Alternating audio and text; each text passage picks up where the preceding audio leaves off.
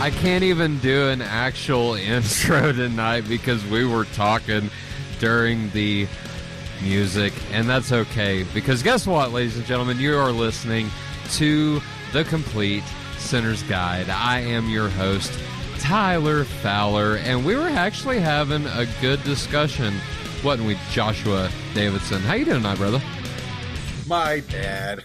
No, you're good, bro. I'm doing okay. Actually, really, I think it's probably my bad, right? Like, what do I do here? It's my job is to keep us on track. And what did I fail? We didn't have our little minute thing. Job! Sorry. It's okay. It was Noah. collaborative failure. That's okay. It was. Collaborative failure. I'm doing pretty good tonight, actually. This week was kind of debilitating. I had a back injury earlier this week, and thankfully I got better enough to go to work today and catch up on some stuff. And I was walking around and I can move a little bit more freely, and I just am so grateful for the mobility that I have, because people that are in chronic pain, I have so much sympathy for them when I'm in pain. So I'm praising God that I feel a little bit better today. Follow-up question. Do you not have sympathy when you're not in pain for people that have? Right. Can you explain yourself? It's really just like a relevance realization, like, so it's like when you buy a new car and then you see it everywhere, but you never saw it before until you bought it. And then it becomes obvious to you because of the relevance of it. So it's kind of like that, you just I got a real appreciation for the mobility that I normally have when I don't have it. Mm-hmm. Taking it for granted. Yeah, exactly. And I feel very blessed to be able to move around. I'm so grateful. It's been such a weird week, but I feel good, and I'm excited about tonight's episode. This is going to be a good conversation. Brother, go ahead and tell our listeners. And by the way, if you would like to give us a call, and if you got a question or you just want to say hi or just call us, please call us. No, 1-855-450-6624 is that number to dial. We would love to answer any of your questions or just chat and say hey. So thank you. No, I'm in a good mood tonight, actually, guys. Like, I'm excited to have Nick Soellner here with us. So, funny story. He's from around my neck of the woods. We have never actually met face to face. We've chatted a little bit, here and there. And my wife actually worked with his sister. And so, yes. And so, again, in God's providence, he helped me gain another friend. So, Nick, what is going on, brother? I'll let you introduce yourself to people, tell people who you are, and why you're here tonight. What are we going to be discussing? Gentlemen, thank you so much. I really appreciate you guys having me on the show. And yeah, God be praised. That was that really was providential. I do appreciate. Shout out to my sister Audrey, if she ever catches this episode here. I'm really glad we were able to connect that way. That's right. Yeah, I'm really excited to join you guys to talk about the Great Commission given by our Lord and Savior Jesus Christ in the Gospel of Matthew, and some of the modern challenges we have in the world living that out, that His commandment to go and baptize all and spread the gospel to 4 corners of the world. Right on, man. Right on. Josh, I know you're super pumped about this. Is there anything that you want to add? Yeah, I know you sent us, you guys, you and Nick have been talking. You guys seem to hit it off pretty well, brother, over this past week. So yeah, I mean, he seems like a pretty chill dude. And I got, obviously hearing his voice is a little bit different than reading his messages, but it's exciting to connect with people that at least in potential, if not actuality, know something that you don't know.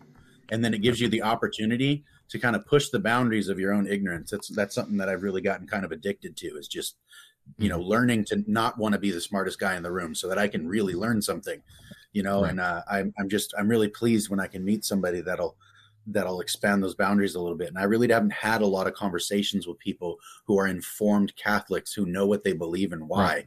Right. And so this is an opportunity for me personally that really tickles my fancy, let's say. So I'm excited. And the the first thing that we were going to talk about is a brief intro to the Catholic Church. And since we have our first real Catholic on here, I believe, right, that we've had a Lutheran on here. Yes. And, well, we interviewed Bishop James, but, well, he's not Roman Catholic. He's, oh man, what is he? I totally forget. I'll look it up later. But I feel bad too. I totally forgot what he said too. But yeah, I mean, he technically is Catholic, but not Roman Catholic. It was like American Catholic or something. Like Old American or something like that. Nick, do you know? Yeah. Can you help us out? Yeah, I think Old American Catholic Church sounded. And when we talked about this a couple months ago, I believe that was about what the name was. I could be wrong. The American Apostolic Old Catholic Church, I do believe, or the American Old Catholic Church. Yeah. So, but yeah, I think you are our first Roman Catholic, Nick, and I'm super delighted to have you actually have a conversation with you, about this subject. Let me ask you this, just kind of starting off. How long have you been involved with the church? Oh, okay. So I was raised Catholic by my parents. I was baptized as an infant, and then grew up in a Catholic household. Didn't really have a whole lot of personal interest in the faith. I went to Catholic grade school up until 4th grade, and then transitioned to public school after 5th grade. And I would say by the time I was a preteen, I was actively trying to avoid the church and Christianity as a whole. It's kind of very egotistical sort of, egocentric teens, or it's a fairly common thing, but it's very much like, I've got better things to do. I don't want to go to church. And then when we moved right after my 8th grade year, I went to a Catholic high school in Sydney, Ohio, no, Layman Catholic High School. Go Cavaliers. And we ended up staying there for exactly 1 year. It was like June 22nd, 2004, we moved to Ohio, and then June 22nd, 2005, we moved back. And over the course of those 365 days, the Spirit just chipped away at me in a way that I couldn't have expected. And I remember sometime like in the fall or winter time, eventually, like my freshman theology teacher was just so enthusiastic and joyful about the faith. And I got to a point where it's like, you know what, I don't know what I'm doing wrong, but I can't make myself happy no matter what I do. So God, you can just do what you want with my life, because I'm kind of done trying. And from that point on, like I embraced the faith in, slow, gradual ways, and then very quickly fell in love with God and His church, and pursued His heart since. And so I've been a practicing Catholic since I was 15. I'm 31 now, so it's been about 16 years. Okay. Amen. That's awesome. Half your life. Yeah, it's kind of crazy to think of in retrospect. So since then, I went to college, and I double majored in psychology and theology at a Catholic university in Indianapolis called Marin University, and then I got a master's degree from Marquette University, focusing on like systematic theology and ethics. And really my passion in theology was ecumenism. I had a number of friends who were Christian but not Catholic, and it saddened my heart that I couldn't celebrate a liturgy with them. And I was like, what are ways we can overcome some of these? What are the differences, and why are we still disagreeing about them, and what can we do to kind of pursue those things? So that's kind of led me to where I am. Right on, man. Right, man. That's a whole conversation in and of itself. You know what I mean? Like I'd love to have you back on to discuss that. But man, I'm excited. I'm really excited to have you here. I'm excited to have this conversation about it. So let me ask you to just kick this off. Again, 1-855-450-6624 is the number to call if you have a question for Nick, myself, or Josh. Noah's still here, I hope. All right on, brother. But Nick, let me ask you this, just starting off. Is there what do you think today, focusing on today, we're focusing on, sharing the gospel, the Great Commission. What specific challenges does presenting the gospel to somebody raise? Are there challenges? Are there unique challenges to the culture, to where we find ourselves in? Or is it kind of the same throughout the years? Does that make sense? Yeah, no, I think that's true. I think there's some overlap in some of the ways that historically Christianity has encountered resistance in the world, whether it be supernatural or otherwise. And I think, starting at first with, just making new disciples, as like, the evangelical call to baptize and make new disciples. I think there is a challenge in terms of, how do we reach people who don't know the faith? And by now, I think maybe it's different than it was before. And Christianity is so well known. I think it's kind of commonized, or maybe we've become over familiar with the cross in a sense. And I don't mean that in like a passive sort of way, but we see the crucifix or we see the cross and we think, oh, that means Christianity. It's like, no, that was a symbol of death for a long, long, long time. And, I think a modern equivalent would be like, okay, well, you've got people who wear crosses as jewelry. You could, I guess, wear an electric chair as a necklace or something, and that might wake you up in the way that the cross used to wake people up. Yeah.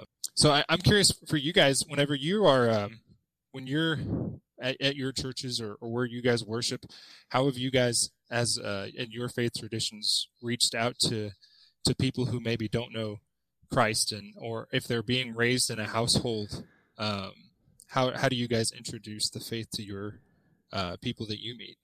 That's interesting. So there's a couple things that my church, Grace and Truth, we're Southern Baptist denomination up in Ireland, Indiana, and there's events that they put on. They're a part of festivals and farmers market, and we set up shop there. There was a festival on Main Street, in the little town of, I forget how many people's in Petersburg. I mean, it. You've been here, I'm sure, a couple of times. There's not too many.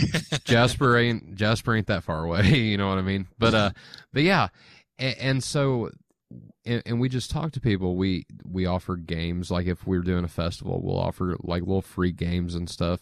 And while the kids are doing that, we have a chance to speak with parents and give them tracts and, different things like that. And also since we are talking about the Great Commission, and Josh, you can jump in if you want to after this, but there's also this perspective in which whenever people, whenever you hear the word evangelize, like it shakes people. People don't want to, or people are afraid, I know I was, of sharing the gospel with strangers, with random people, right? And so there's this aspect that we totally forget about, that yes, there is a time and a place, I think, to do that, just like Paul did in the market. He went from synagogue to synagogue, but he also preached in the marketplace on the town square in Athens. So I believe that there's a time and a place for that, right?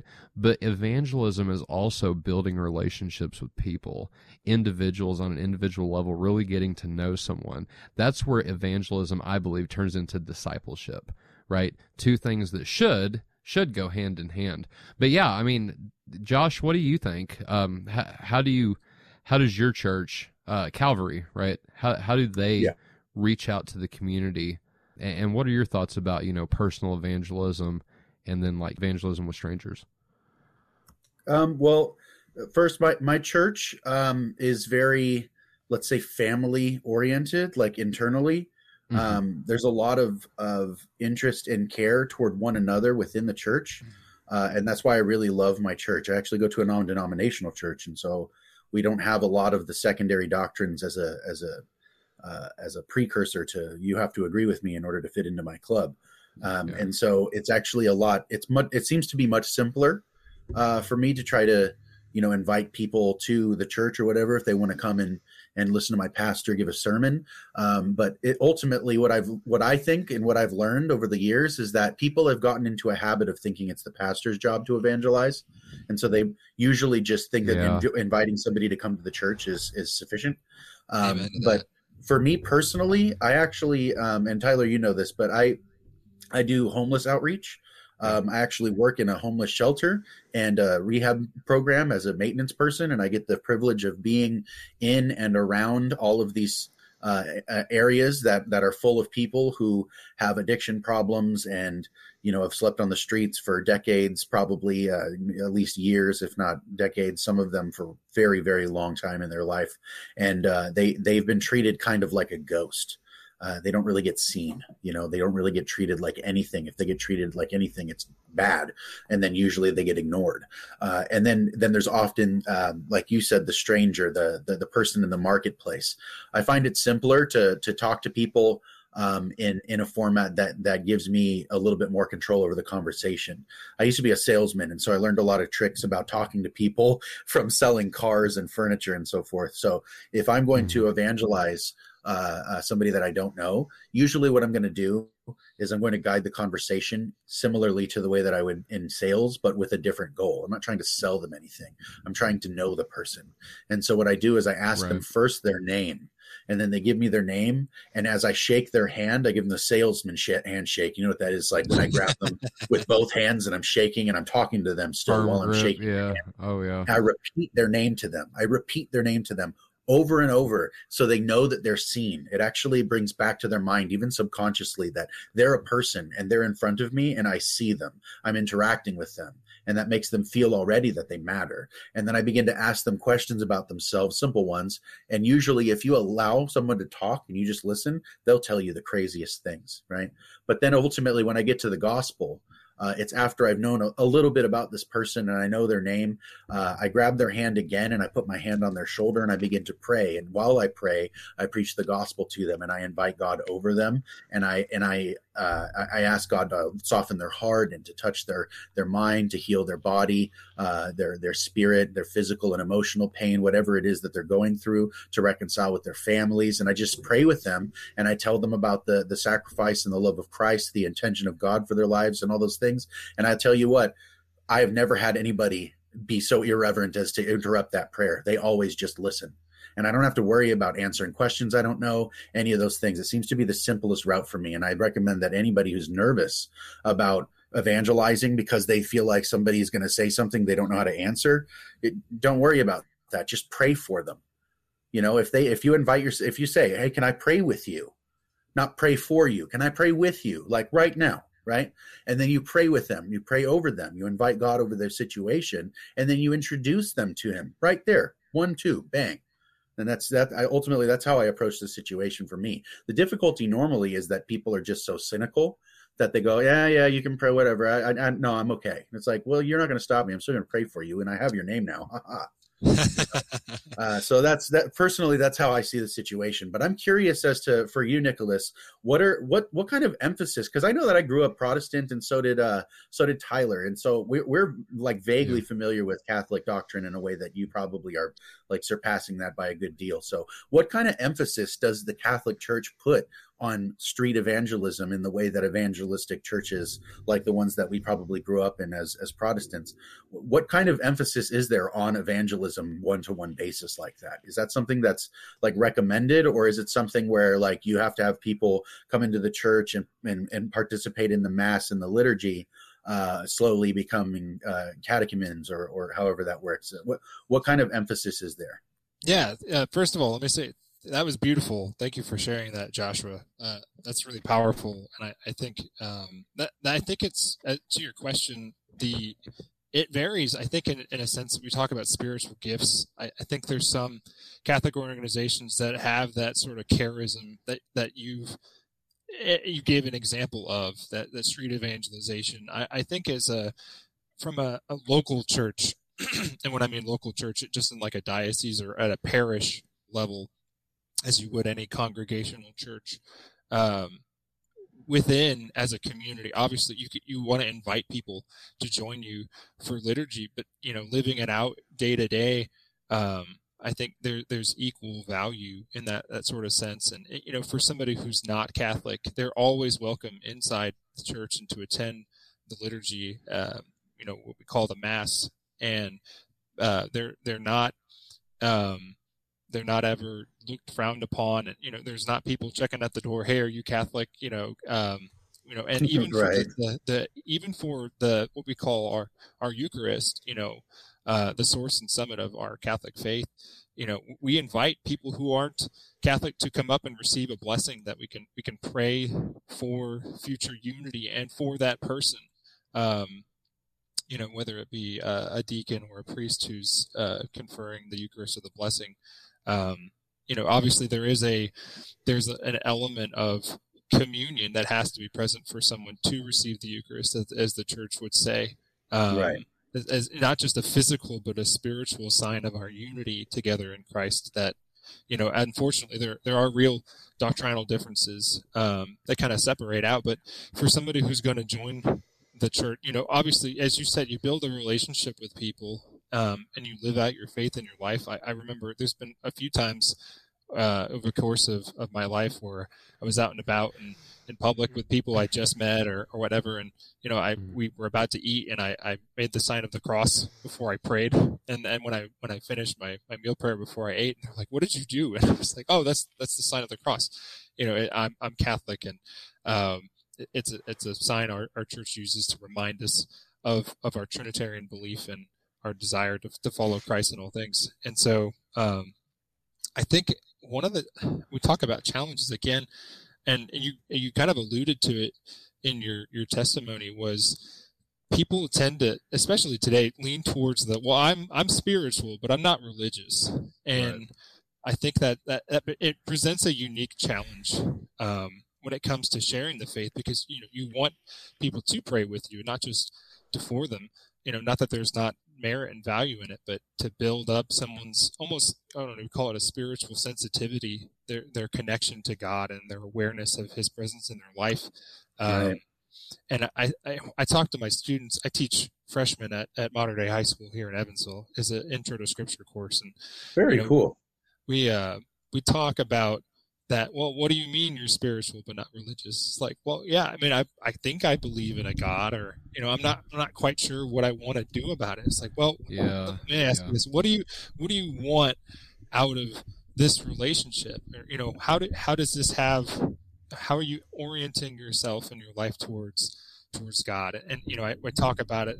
A lot of my kids play video games. Like, well, what's the meta? What are the most effective tactics available for doing what? Because it's a lot of time looking outward, looking in. It seems like the Catholic Church has a bunch of really obscure and maybe awkward rules about, well, what do you do about this part of your life? Well, what do you do about this part of your life? And it's not arbitrary. It's in the wisdom of the Spirit that's been shared over generations after generations, that, hey, when you're encountering this situation, the church knows from its experience that there's innate temptation, or there's a sort of a cynicism that we will see today that can be combated by adopting some of these things. And I would love to see more people in the Catholic Church even direct themselves in things that the early church fathers did, like fasting and particular types of prayer, like centering prayer. As I think there's a kind of trendiness to meditation, and it mirrors that in some ways. But there's such a wealth of different ways that the faith has manifested itself in the Catholic Church. I think there's a lot of different things that I think fit well for different personalities. So do you think that it's the case that maybe evangelism is seen more as a spiritual gift in like the Romans, Romans 12 kind of way, Romans 13, where he talks about spiritual gifts like hospitality and so forth and evangelism? Is that the case where it's like some people are kind of gifted toward evangelism? Because in the Protestant church where we grew up, it's actually emphasized that it's everybody who ever believes in Christ. It's your job. Like, no, I think it is everyone, even for the Catholic Church. I think it is everyone, and okay. I think what maybe it would be more nuanced to say is that we recognize that people's diversity of gifts, as Paul spoke. Not everyone is called to be a mouth. The body of Christ has many parts, and those who maybe don't have as extroverted a personality, like God is going to accentuate the gifts that He gives you. He's not going to change you as a person. And I think maybe that sometimes is what people are afraid of. It's like, well, I like my comfort zone. So, yeah, God's going to push you out of your comfort zone. But He's not going to fundamentally, He's not going to flip your personality from somebody who's really conscientious and really introverted to somebody who's just not responsible at all and extroverted. And I think, once we can kind of get past it, so, well, okay, you're a quieter person. You would do a lot better evangelizing on a one-to-one basis. Like, we're not going to ask you to stand up in the front of the church and talk. That could be for the extroverts. Nick, I think it's that sort of thing. I think it's funny that you mention it, because I was, before I was born again, I was very calm, collective. I stuck to myself. I didn't go to parties, in high school or anything like that. And God totally changed me. You know what I mean? And I don't want to get off on the subject and make this all about me. That's not what I'm doing. But like, I couldn't be more thankful. Like, I remember a specific time whenever I was in speech class, right? And I was doing my 11th grade speech on Jimi Hendrix. No lie. True story. And I was shaking, man, like, because it was our final one, right? And I hated getting speech was I hated it, but you had to have it, right? And I was just in fear, right? And shaking, blah, blah, blah, this, blah, blah, that. If you would have told me then, Tyler, in 10 years, you're going to become a Christian, you're going to have a radio show, you're going to talk to thousands, I don't know how many people listen, but I get over 100 downloads, sometimes, so I'm doing all right, I guess, right? But Right. But if you would have told me that, I'd be like, no. But this is why, like, it just makes me want to worship God even more, right? Because he takes those people like me, like Moses, right? Who, oh God, I'm not a speaker, I can't do this. And I mean, look at the the Exodus and the time that they go through the wilderness, and the person that Moses started out and who God grew him to be, right? It's almost like it is night and day in some senses, right? But I get what you're saying. Like, it's nothing radical. It's nothing crazy. God, I believe, knows us better than we do, right? And he is so delicate, so fatherly, so and I know those two words really don't go hand in hand today in this culture, delicate yet fatherly, right? Josh and I have had many conversations about topics like that. But at the same time, it's like, yes, God takes me, what was, once an unworthy, self-righteous, I was the scum of the earth, bro. And to clean me up and to make me a son. You know what I mean? It's like the most radical, yet at the same time delicate process that only God knows how to do. You know what I'm saying? Yeah, he stirs the heart in ways that we just maybe never could have imagined. Love it. Yeah. There's gosh, I can't remember what the song is. I just heard it the other day, and it was something about "Never have I known a love like this" is like the refrain. And I'm like, gosh, I know this is a secular song, but the the elements of it are just like, for real. There's truth there. Yeah, I get that call back to the fundamental shift in my life when I knew God's love for me, and I just gosh. So one of the, and I won't stay on it too long. One of the unique things about the Catholic Church is the gift of reconciliation, where we get to go as a sacrament to the confessional and confess our sins to God, and then hear the words of absolution from the priest. As Paul says in his letter to Corinthians, he's speaking in persona Christi, in the person of Christ. He says, "I absolve you of all your sins, and past." And that you've done, whatever you've confessed, and that I remember going back after my conversion for the first time in like 6 years, and I just cried like a baby. But it was because of like the joy and comfort. Yeah, it was paternal. It was that embrace from the Heavenly Father that I'd long forgotten, and it comforted and grew my heart in ways I could have never imagined. I'm actually curious about what you just said about the confessional and the priest giving absolution and that whole thing. And again, since we haven't had a Catholic on here to talk about this, I'm just kind of asking from my ignorance. When you say that he's acting from the from the role of the person of Christ, while he's sitting on the other side, he's speaking with you, you're speaking with him, and he's being a representative of Christ, right? Is that what you're saying? Well, no, I think, yes and no. So I would take it a step further even. Obviously he's in representation, but there's a spiritual reality that is present in the sacrament. It's we'd say one of the 7 sacraments. Any of them are real, often physical, but always spiritual manifestations of God's grace. And well, for us that don't know, can you list the 7 sacraments that you're talking about? Yeah, so the Catholic Church would hold obviously communion and baptism are the two in common we'd share with most Protestant traditions. Right. But the remaining five are, we have confirmation, which is the development of Pentecost in the church through the laying on of hands and the passage of the Spirit through the apostolic tradition to all who are confirmed in the church. We have, confession, as I just said, or reconciliation, or penance. It's got a couple different names. We have marriage as a sacrament in itself in the church. And we have holy orders, which is the conferring of the authority of the presbyteros or the presbyter for priests, and then the diakonos for the episcopate, for the bishops. And then we have the sacrament of last rites, or the anointing of the sick, as was described in the book or the letter of James. So the go forth and pray for those who are sick and lay hands on them so that they might be cured.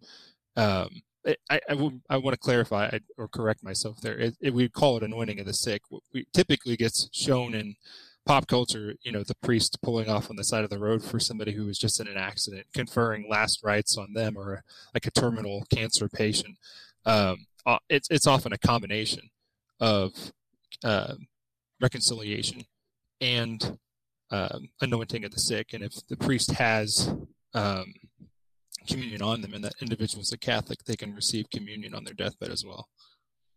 So then in terms of those seven there, you said the two that we have overlap are most obviously the baptism in water, as well as taking communion, or what you would call the Eucharist. Yes. And then we do share we do share a union of marriage, at least. I'm not sure that my church would call it the same kind of thing as a sacrament necessarily, but I actually am very struck by that. I really like the idea of viewing the covenant union between a man and a husband and a wife as a sacrament before God. I think that's actually a really intuitive way of looking at that.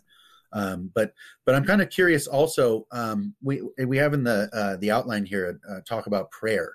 What role does individual prayer play in the Catholic faith? Because obviously a lot of what people have reference to as far as Catholics go is what's in the movies or in something like that, kind of entertainment value version of it's probably something close to like a microwave version of Catholic Catholicism. That's a good analogy. I like that. So then I want to ask, what role does the individual in prayer and the role of, let's say, Mary or the saints, or your direct access to the throne in the way that Hebrews describes it? What's the role of individual prayer, and how do you use that to strengthen yourself?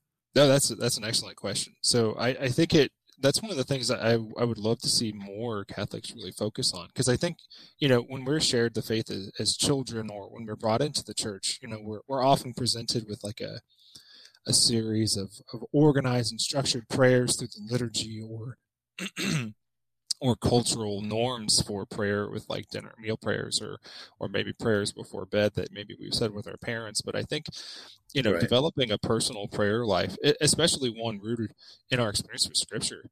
I think the ancient practice of the Church of Lectio Divina, which is it's a prayer interaction with the Scriptures as you read and reflect and listen, and pray again. It's a repeated engagement in prayer, and in a way that's not mechanical. I think it should be organic and on a personal level.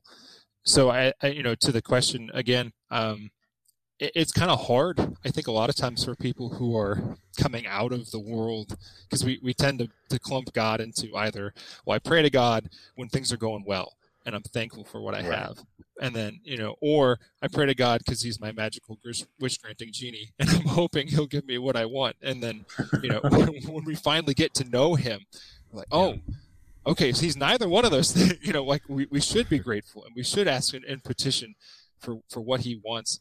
But I think when Paul talks about praying without ceasing, and his first letter to the Thessalonians, I think it really, it's an invitation not just to engage God frequently, because if we took it literally, like a stream of consciousness to the heavens for ever. It would be nigh impossible to sustain.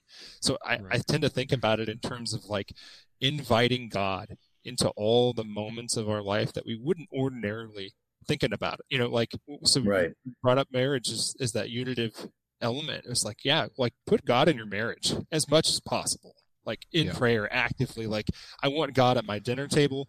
I want God at the foot of my bed when I tuck in my kids. I want God in my bedroom when I'm renewing my vows with my wife and living in unity together as one flesh. And I want God at my low moments and my high moments, and just like something as simple like on your way to work, invite God into the car on your morning drive. Those and kind of I steal this sort of ism from Father Mike Schmitz. He's got some pretty good stuff on YouTube and some other channels. He has I talk about it as like a sort of in the same roomness. Like you want God in the same room as you at all times. Right. And if you did that, like how different would we act in our lives if we had a constant knowledge of God's presence? Yeah, that's legit, man. Like, especially when you're talking about inviting him into the most intimate parts of your lived experience, which is your home, the inside of where you live, the people that you live with. Like our let's say our lived experience and our known territory in our lives mostly consists of people. And so our relationship between people ought to be something that can be centered around God. And I really like what you said about having a conscious knowledge of his constant presence. I think that's probably the best way of looking at that, is to be like aware of God, even if you're not actively communicating with. That's like, I don't always have something to say, but just the awareness of his presence is something that I think even in the Protestant world should be emphasized a lot more. Yeah. Nick, I want to ask you, you brought up in your outline roadblocks, and I just wanted to ask if you wanted to speak on the mental health and the well-being for pastors and what we can do to help on that, because I think it's a really important. I think it's really important because y'all, if you don't know, I mean, I'm not a pastor by any stretch of the imagination, right? But I know how busy I am with the podcast, right? Josh knows how much work it takes to do one of these podcast radio show YouTube channel, constantly being active on Facebook. Like, I can only imagine what all a pastor does. And pray for your pastors. If you attend to church regularly and you're listening to this, pray for your pastors.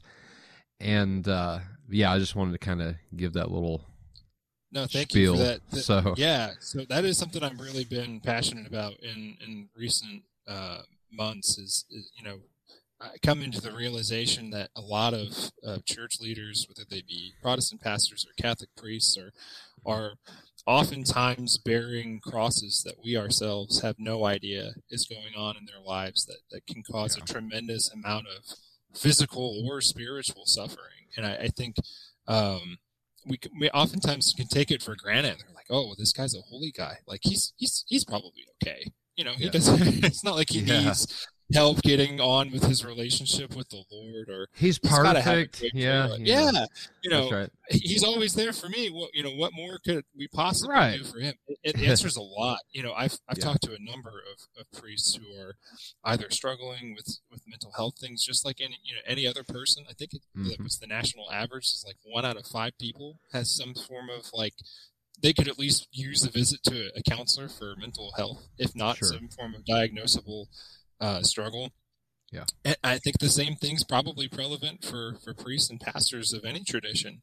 There's a tremendous amount of stress that goes into running at both as an administrator for their organized church, taking care of the infrastructure of the building and helping on the finance committees and all the little things that maybe we don't have at the forefront of our heads, but even writing a sermon or a homily is like, gosh, sometimes the scripture reading chosen for the week is just like, oh, I don't know, that one doesn't really feel like it hits close to home. How am I supposed to talk about that? And so, and maybe we're not helpful in that regard, but even things like, I remember talking to somebody about one of the things that's hurting, like the call, I should say, for people to discern a life of service to the church as priests, or to manifest their gifts as a pastor, is hearing the criticism in the car home from a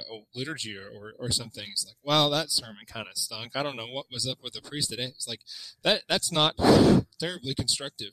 And I think it does great harm in the sense of, like, maybe we should be more, knowledgeable or cognizant of the way that we present our relationship with our pastors. They do a tremendous amount of service for us, and are all over the place in terms of where maybe they are in their spiritual life. And many of them, like as I said before, are bearing crosses that we don't know about. So I think, from what I've seen, for both Protestants and Catholics, it's what we can do to help is, first and foremost, pray. And then I think additionally is maintain the desire for a relationship. And, whether they're a new pastor or they've been there for 10 years, sometimes we kind of fall into these mental ruts, or we get distracted by something for a long time, and it detracts from our spiritual life in a way that we didn't realize we needed that for sustenance. I talk all the time about my students: find what's spiritually life-giving for you and don't let go, because the moment you do, like, it quickly rolls downhill in ways that maybe we didn't expect. Right. So what have you guys seen on your guys' part from the Protestant side of things? Personally, I'm actually friends with quite a few people who are ministers and leaders in the church. I've done ministry myself. I evangelize a lot. I've also covered for my pastor and preached sermons from the pulpit of my own church. And I can tell you how incredibly intimidating it is. It has the feeling that I can compare it to, if I can be so crude, is almost holding a pistol for the first time and recognizing the power in your hands and being absolutely terrified by it. That's kind of what it feels like. And to have that over you week after week, day after day, and then also to have the counseling aspect of pastoral ministry over your head, and also the expectation that people have because they're watching you. Make no mistake, people watch the leaders in their church. And whatever the leader in the church does, even sparingly in his own time, his congregation will take to excess, because that's what leadership does. It breeds an example, and then people act that out because they want to emulate what's above them. And so the pastor is bearing a weight that I think a lot of people don't really understand. And pastors are, in fact, capable of being completely burnt out, having no mental energy left to deal with things. And then something really awful happens in that moment, and they have to keep their patience and their attention, and so for pastors, what I've seen personally is that pastors get in a bad way when they isolate themselves from the rest of the congregation in a way that is unhealthy. And what I mean by that is they don't just play their role as a pastor. They think that they have to be in some sense actually separate from the people that they're ministering to. And I think that authority that they hold breeds kind of an illusion in their mind that Satan is really willing to play with, to say, those people over there, they're having their social hour, but if you participate, then these people will lose their reverence or whatever that they have for the authority, because they'll think of you as just a normal person rather than some Navy SEAL elite Christian. And I don't think that that's a reasonable way of looking at the relationship that we have within the church as a family and a body. What we're doing when we come together is actually assembling the body of Christ. And as you said, we all are different pieces, and there's no reason for the one who's let's say in the position of being part of the head to be in any sense disconnected from the rest of the body. And so I think that having a more relational connection with the congregation is something that is really crucial for those people, and recognizing that they can bring their burdens not only in prayer but also to the congregation in a way that reveals their humanity, let's say, but also gives them the opportunity of receiving ministry as well as them giving ministry, because you can't give what you don't have. If you want to be a blessing, you have to be blessed. And so that's what I would say, is that people are overwhelmed, especially your ministers, and they really need your prayer, but they also in some sense need your attention person to person, just like you do.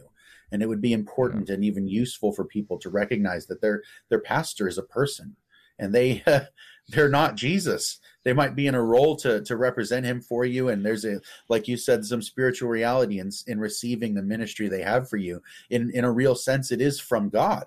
But that person is playing as a tool or a conduit in a much grander sense. And it can be overwhelming. And we ought to be conscious, like you said, of how we treat them, how we react to them.